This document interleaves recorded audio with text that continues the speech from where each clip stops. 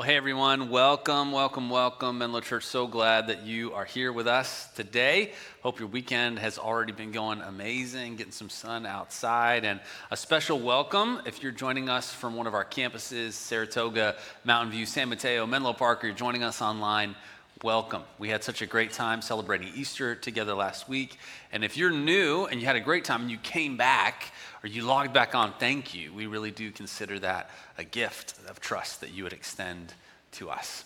Now, before we dive in today, I wanted to make sure that you had a chance to read an update that I sent out late this week about our central staffing team as a church. If you don't know this, we're one church in multiple locations, and so we have staff at each one of those locations, and then we have a central staff that serves all of them.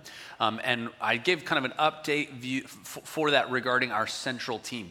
If you didn't get that email and you'd like more detail after I talk, you can find it at our Info Central desk. You can ask for them to add you to that mailing list. Or if you're watching online, you can ask for it in the chat. But my hope is that kind of you would know what we're doing and why we're doing it. In the email, I celebrated what a great Easter we got to celebrate together last week and the amazing growth that we're seeing all around Menlo Church at all of our campuses. Our year-over-year attendance growth is amazing. We're super thankful for that, but also recognizing that we have a giving shortfall that we need to address. And one of the ways that we've done that is reorganization of our central staff team and right-sizing it for a post-COVID church. And so it brings with it some really difficult goodbyes on our central staff and a need for our staff to do less of the individual task work and more equipping you, volunteers, to do the work of the ministry. If you're a follower of Jesus and that sounds familiar, it's because it's a Bible passage. We're supposed to do it that way, and helping people find and follow Jesus together. And if you're investing and involved here at Menlo, thank you, thank you, thank you.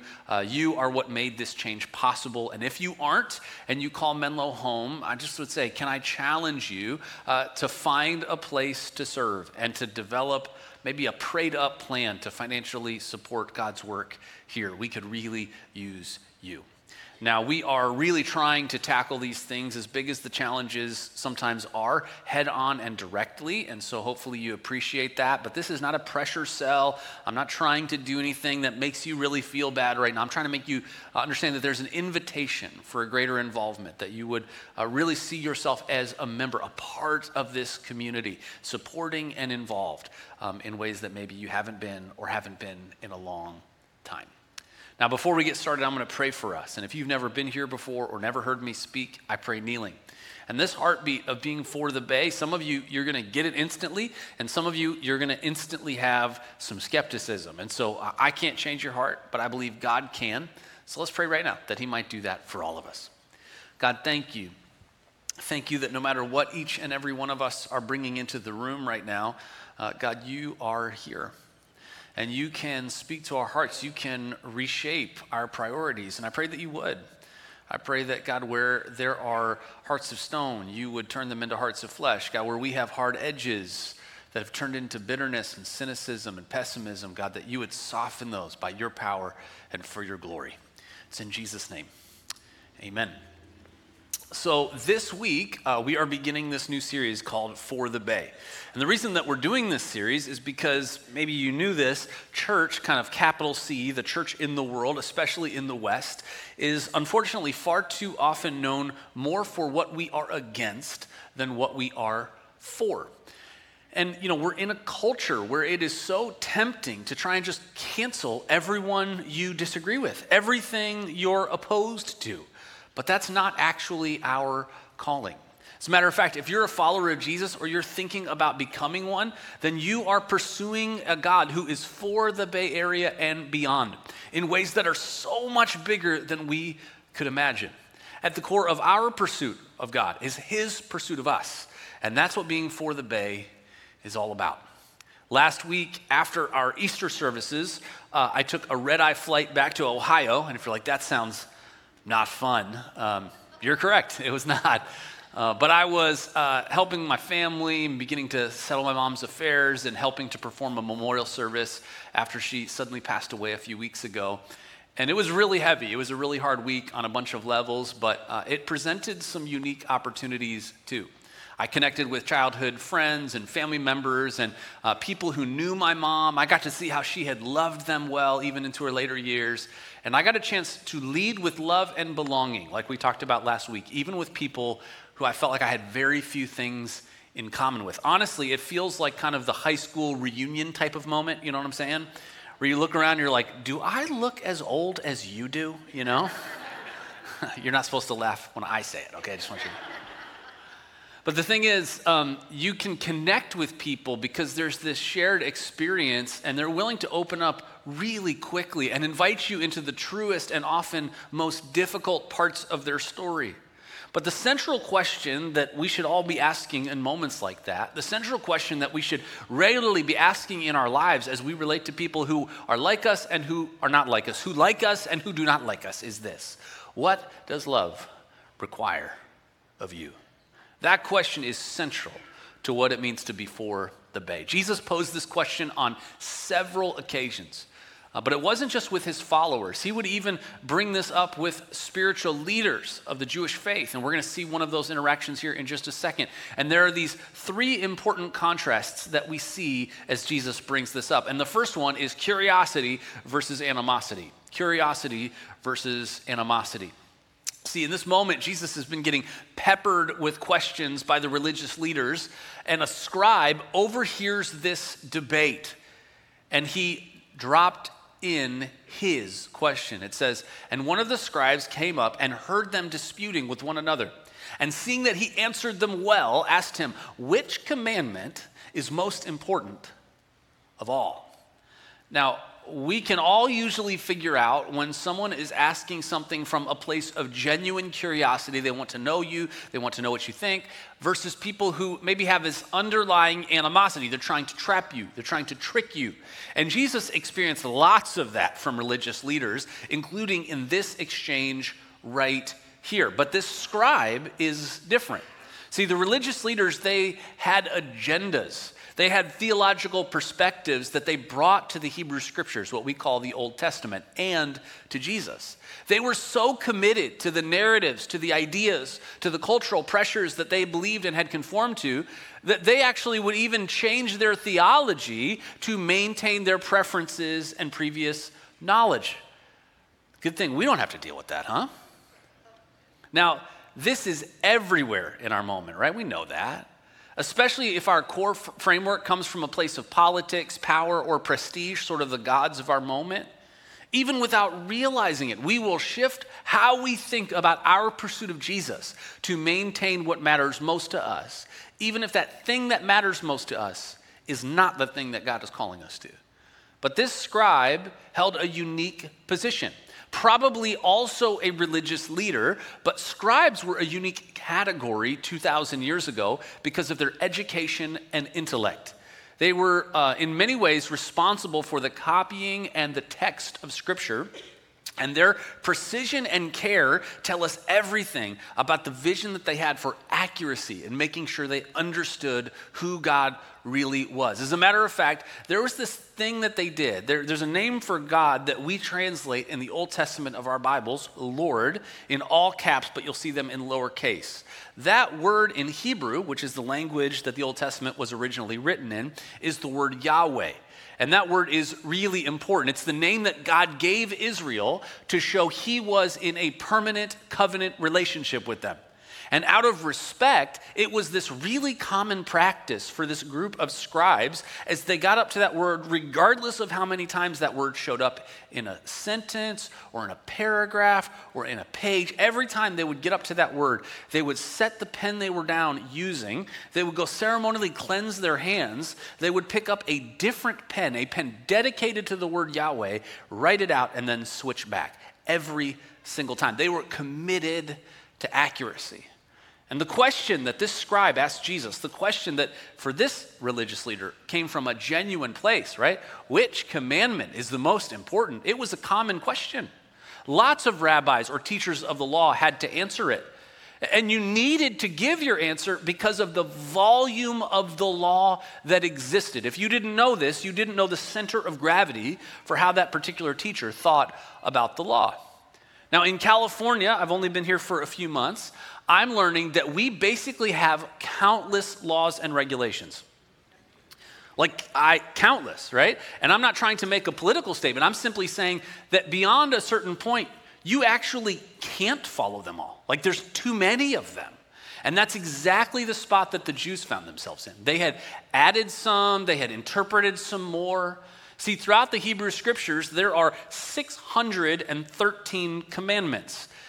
And eventually, Jewish leaders made something called the Mishnah, or what is translated the fence, which were rules and ideas around them that added even more.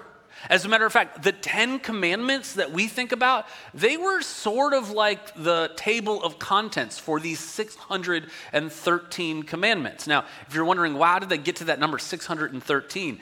If you take the 10 commandments, there are 613 characters in the 10 commandments. And so they took all of those and then found commandments to match them. Use that over lunch. Have fun with that, right?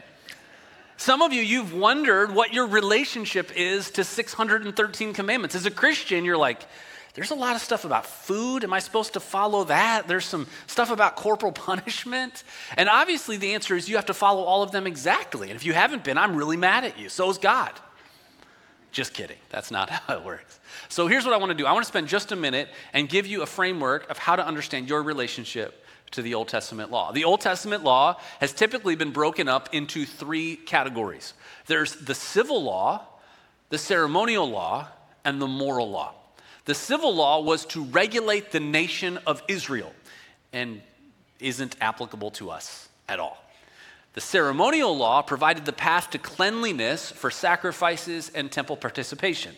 That is also not applicable to you at all. The moral law, highlighted in the 10 Commandments, is very relevant to us.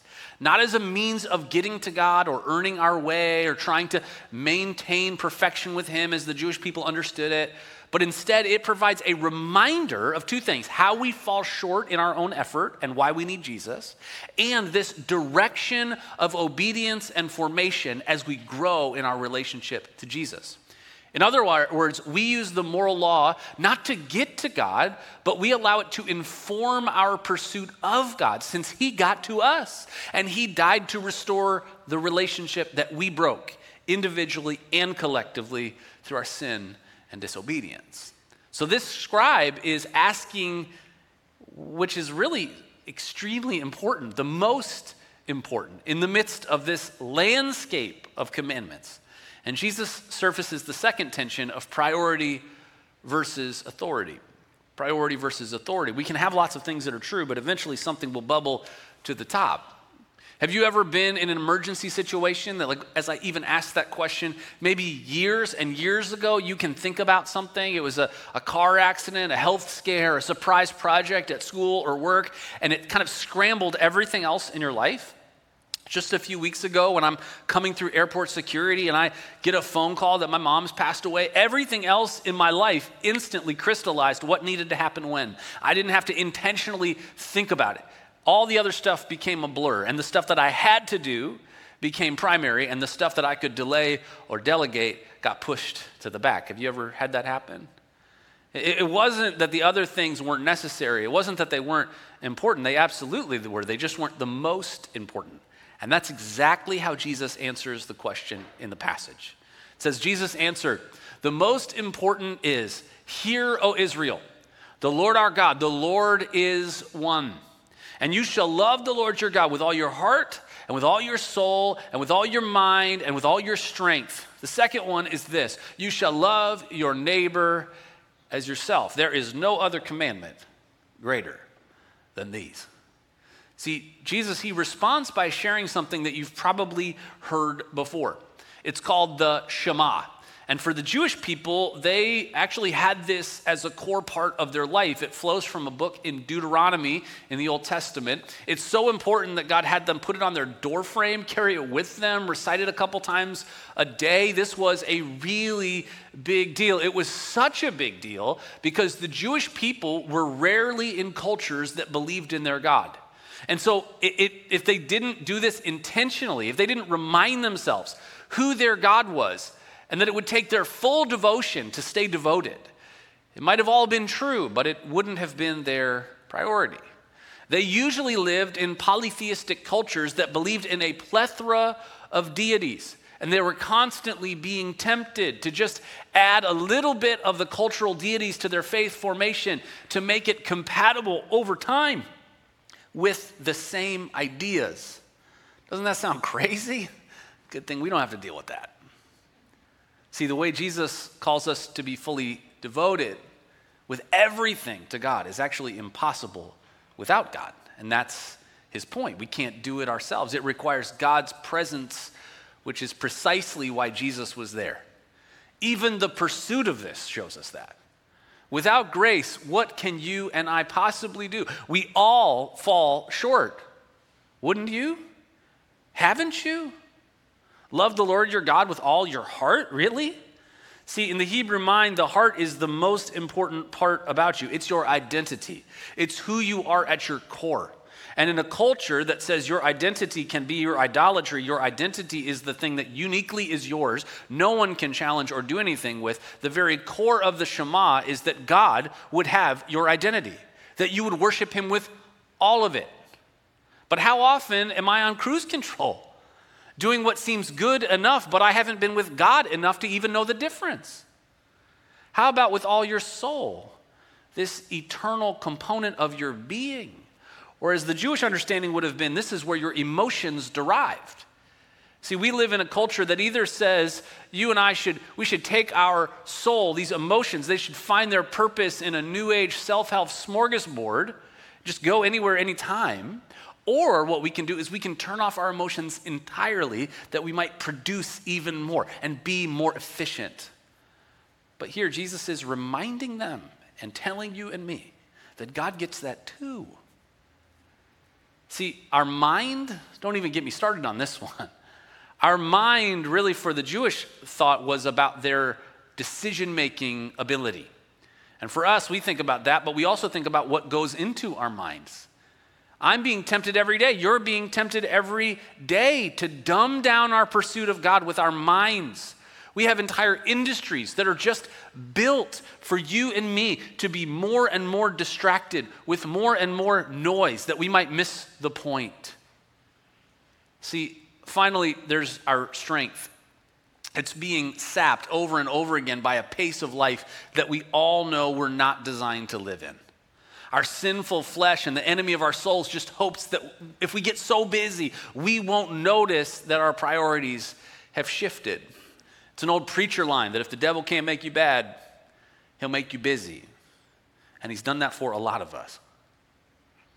If you haven't read the book, The Ruthless Elimination of Hurry, and any of this is kind of tracking with you and you're going, yeah, this is relevant, I need to think about this in my life, I would really encourage you to check it out. And I know what you're thinking, Phil. I thought the name of this series was For the Bay. Are you going to get back to that at some point? And I am. But the thing is, the reason that we are for the Bay is to do what we just read about. Because Jesus points something out. Has anyone ever asked, or have you ever asked someone a question, they've answered the question, but then they keep answering other questions, or they keep going even though you didn't tell them to? That's kind of what we see Jesus do with the scribe. He's answering this kind of second question, sort of. He says that we should love our neighbor as ourselves. But the line just before it, and how he talks about this, and the line just after it, sort of makes it seem like Jesus is tying these two things together. It's like 1A and 1B. See, keep in mind that even though Jesus is answering the scribe here, who seems to be genuinely seeking, there are religious leaders who have used the law their entire ministry life to avoid loving people. And Jesus is now saying that the way we love God is in how we love people. They're connected. See, the emergence of a culture that wanted nothing to do with God, it didn't just need the authority of scriptures to be confirmed. They had that. They believed that. As a matter of fact, in the Pharisees' thinking, all 613 of these rules were to be maintained perfectly. In the Sadducees, they thought about it with the first 5 books, but the religious leaders of the day, they really believed even what Jesus was saying. They just found ways to explain away applying it. They needed the priority for how to apply it. that it was loving God by loving people. See, being for the Bay, it means that we have to examine how we are loving people, even people we don't naturally like, or those who don't like us, even Democrats, even Republicans, even atheists, even the people who work at Google, even the people who work at Apple or Meta or OpenAI or Stanford, right? They are all our neighbors. See, there's this fun line in culture that doesn't really get used anymore, but it's a fun line. It's kind of funny, and it's this idea that when you need a break or you want to splurge on you, you're supposed to treat yourself. That's the idea, right? You got to just do this thing that you wouldn't normally do. And we all kind of know what we would do. We all have an idea of what we would do. And Jesus is saying we should treat others the way we would treat yourself. That's what Jesus is actually saying. And I would just wonder, like, how's that going for you? Are you getting the best and other people in your life are just getting what's left? I did student ministry for a lot of years, and you learn in student ministry when someone calls the church office and they say, hey, I just love what you guys are doing with the kids, and I would love to bless you. And so we have something we'd love to donate for the church. Would you mind coming and picking it up? Pretty early, you learn what that means. That means I have something that I will otherwise donate or throw out that I don't want to deal with. Would you come deal with it and make me feel better that students are using it? And to be fair, it was better than what we had, so we would go get it and bring it. But I just hope that for us, God help us, right? If we are loving our neighbors by just giving our leftovers, by giving our trash, by giving what we don't really even care about. And you should ask the question, I should ask the question, how do we detect that in our lives? How can we tell if we are really doing that or not? Which leads me to the final tension in our passage together, which is knowledge versus understanding. Knowledge versus understanding. My wife, Alyssa, and I, we are very different in the way that we think about and understand school, the way we made it the way through. Alyssa is brilliant, like valedictorian smart, could get A's without even studying. Aren't those people annoying? I need you to give me a little bit more than that. And for me, school was really hard. I had a reading disability, learning disability, dyslexia. I struggled to make it through. But there was something that I noticed that God had given me when I was young. Things took much longer for me to learn, but once I learned them, I never forgot them. And beyond that, well, the school smart stuff didn't really hit me the same way. The street smart stuff was kind of built in. Reading people and situations was very easy for me. And the good news is that we need both kinds of people. We need all of it. And this kind of balance we see show up in our final few verses today. It says, the scribe said to him, you are right, teacher.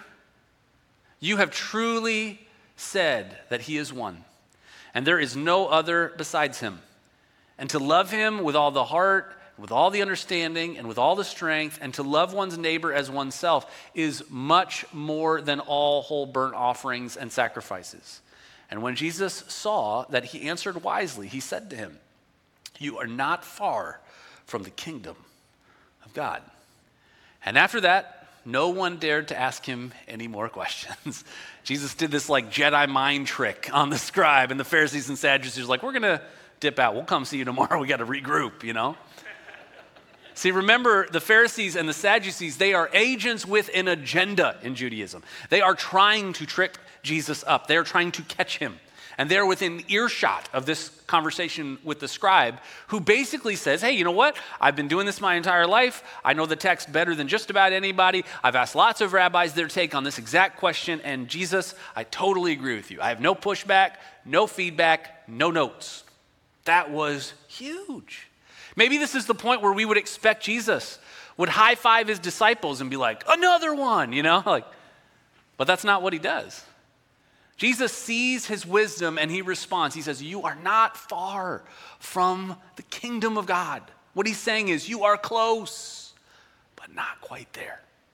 That's what Jesus is saying. See, I think Jesus is pointing out the difference between knowledge and understanding. There are two words in Greek, which is the language that the New Testament of your Bible was originally written in, that I think surface here. One of those words is the word gnosko. And that word is all about how you and I understand concepts at an intellectual level. We would say, I agree. And I think for us as Christians, it is very easy for us to settle for a level of our faith that is a gnosko, I agree kind of faith. And I think that's what the scribe did. But there's a second kind of knowing in the New Testament that we see, and that comes from the word gnosis. And this isn't just I agree, this is I have come to agree. I believe through experience, and it carries a very different weight in our lives. Not only do we know it's true in our head, we know it's true with our life. If I told you, I believe that this stool can hold my weight, but I've never sat on it, you would go, well, do you really believe it? And then if I said, I believe that this stool can hold my weight and sit on it, all of a sudden you go, oh, he really does believe it. And it would be really embarrassing if this stool broke apart underneath me right now. See, I think Jesus was excited that the scribe was close, but also simultaneously calling him closer to go from gnosko faith to gnosis faith. That's when we really love God and really love others. I wonder, where is your faith right now? What does putting your weight on what you say you believe look like? See, that's what loving the Bay is all about. Not just saying it, but doing it. And doing it because not it's just a good idea, but because it's how we show we really love God. By loving people. By asking this question. What does love require of you? See, this is way simpler than 613 commandments, but it's way more demanding. The reason it's more demanding is because there's no loopholes. The religious leaders with 613 rules, they were always looking for loopholes. And the biggest loophole that they tried to work with Jesus was, who is my neighbor? That was always the question they wanted to know. And the religious leaders, they weren't asking this question so they knew who they got to love. They were asking this so they could find out who they didn't have to love. The group of people that they could hate or maybe just tolerate that Jesus was okay with. And in case you're wondering, who is my neighbor? The answer to who is your neighbor is as you think about the people that you might exclude, groups or individuals, those people are definitely your neighbor. Anyone created in the image of God with infinite dignity, value, and worth, they are your neighbor. There are no loopholes. That's Jesus' point. But what if they don't believe, Phil? Well, we lead with love and belonging, and we trust God to move. Somebody came up to me around a specific issue in their life after the last service, and they said, I just don't know if I can love this person because they don't believe this same thing that I do over here. And I'm just saying, it's a really good thing that God does not put those kind of barriers on you and me before he extends love to us. We love, and we lead with belonging, and we let God change hearts. Now, there's a tension with how we love people and how we can be for the Bay that I want to kind of show you and talk you through. And that's really, I think, kind of what tolerance has become in our culture. Here's what tolerance used to mean. And in dictionaries, you'll still find that it means something like treating someone that I disagree with the way I want to be treated. That sounds great, right? We're on board. But here's what tolerance has become in our culture. Tolerance is now simultaneously affirming endlessly conflicting worldviews. That's what tolerance is now. Tolerance means that I have to agree with everything that someone else says, even if they contradict someone else that has something else to say, I have to agree with that. It does not make any sense at all. The new version of tolerance isn't tolerance. It's either lying or being lazy, and usually probably a combination of both so that we don't get canceled, right? But we are going to confound the world, just like Jesus did, if we extend his conviction and his compassion. And that's exactly what we want to do, to love huge. We have a couple tools that we hope will help you through this series. The first one is the neighboring card that you received when you walked into one of our campuses. Everyone is your neighbor, but your neighbors are definitely your neighbors. And loving them starts with knowing them. So I would just encourage you to use this tool. Maybe put it up on your fridge. Pray for them. Treat them like you would treat yourself. Remember? Think about that. in the weeks to come. And for some of you, you know all of your neighbors. You'll be able to do this right now while you're sitting here. For some of you, you don't know all of your neighbors. And some of you, you have lived at your house an embarrassing amount of time to not know all of your neighbors. Let me just give you the line. Hey, so-and-so, hey man, I am so sorry. I am terrible with names. Would you do me a favor? Would you remind me of your name? And then just write it down. Put it on your fridge. Start praying for them. Start looking for ways to serve them. You may be shocked by what God could do. And the second is a special For the Bay transfer sticker that you can put on, and just the words For the Bay will stick onto maybe a car or a water bottle, your laptop. And it can be a faith conversation starter. Because somebody's going to ask you, they're going to say, what does that sticker mean? And you get to answer simply, oh man, thanks so much for asking. My church and our community is trying to genuinely care for our community. We think God's for the Bay, and we want to be too. Just see what God does. So as we continue in this series, take advantage of those tools and think about the priority of what Jesus is saying. Are you willing to love like this? To prioritize this kind of care? Look, you still need personal boundaries, you still need limits, but lots of us, we have overcorrected in the limit side and undercorrected on the love side. And it's time to play the long game, to lead with belonging and love and trust that God can work. Can I pray for you, Menlo? God, thank you so much. Thank you for this incredible hope that we have in you, for the chance that we get, even right now in our life and story and situation, to submit and surrender our lives in this area to you. People, God, that maybe for whatever reason, an individual or a type of person or a group of people that we've just decided we don't really have to love. God, would you remind us how much you love them? Would you give us the same love that you have for them, that we might extend that to them? God, as we sing to you, would you remind us just how much you love and extend grace to us? Never let us become those Pharisees, God, that think we have performed our way into a relationship with you. Remind us, remind us, remind us. And for those that are exploring faith today, God, would you show them just how deep your love and care for them is? It's in Jesus' name. Amen.